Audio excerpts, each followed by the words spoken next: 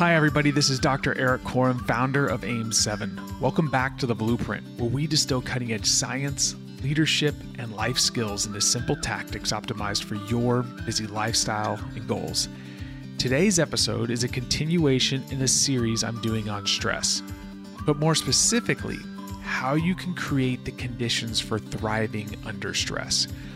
In the first episode, we discussed a bit of the history of stress and our body's desire to achieve homeostasis, which is an internal state of balance or steady state that is your body's desired state.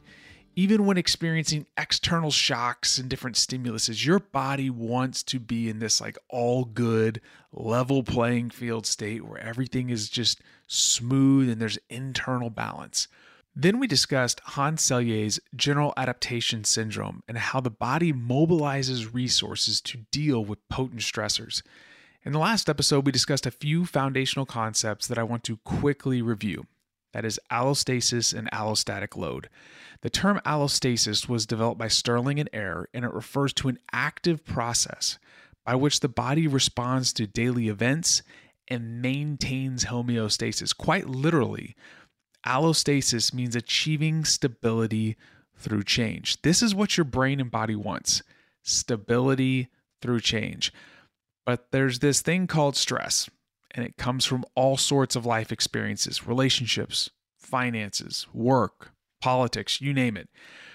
Your brain is the organ that decides which experiences are stressful and also determines your behavioral and physiological response to that stress. And this is critical because your psychophysiological response can either be health promoting or health damaging. And I'll get back to that in just a moment.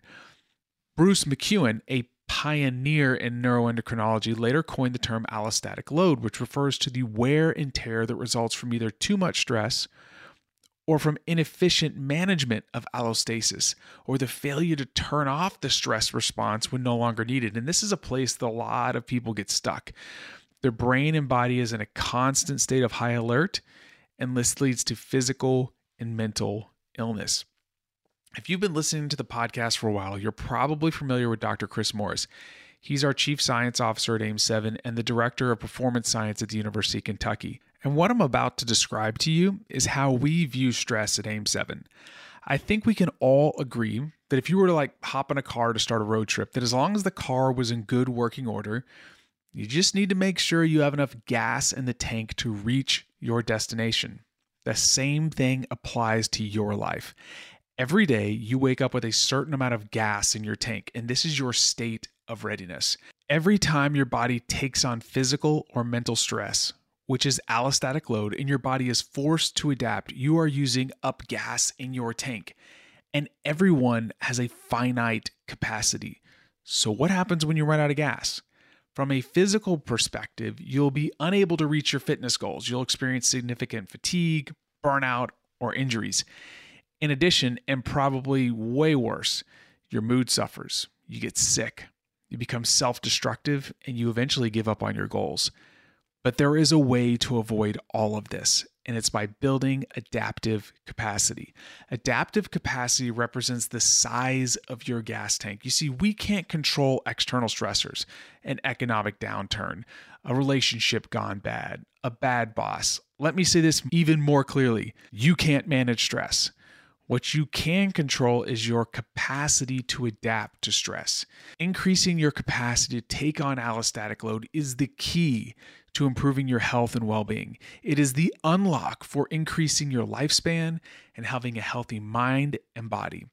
If you perpetually feel like your gas tank is empty, the long-term solution is to increase your adaptive capacity. So how do you do that?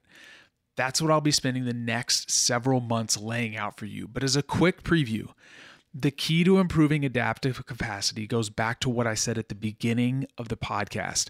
Your brain is the organ that decides which experiences are stressful, and it also determines your behavioral and physiological response.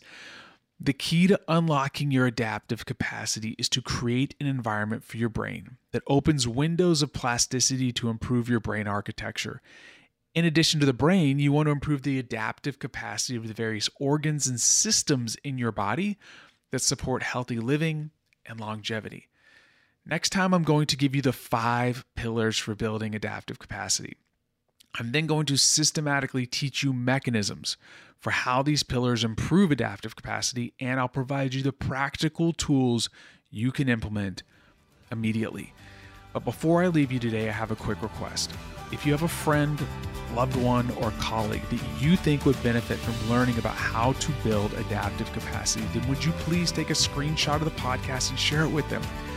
I am confident that what they will soon learn could quite literally change their life. Thanks again for listening, and I'll catch you on the next episode.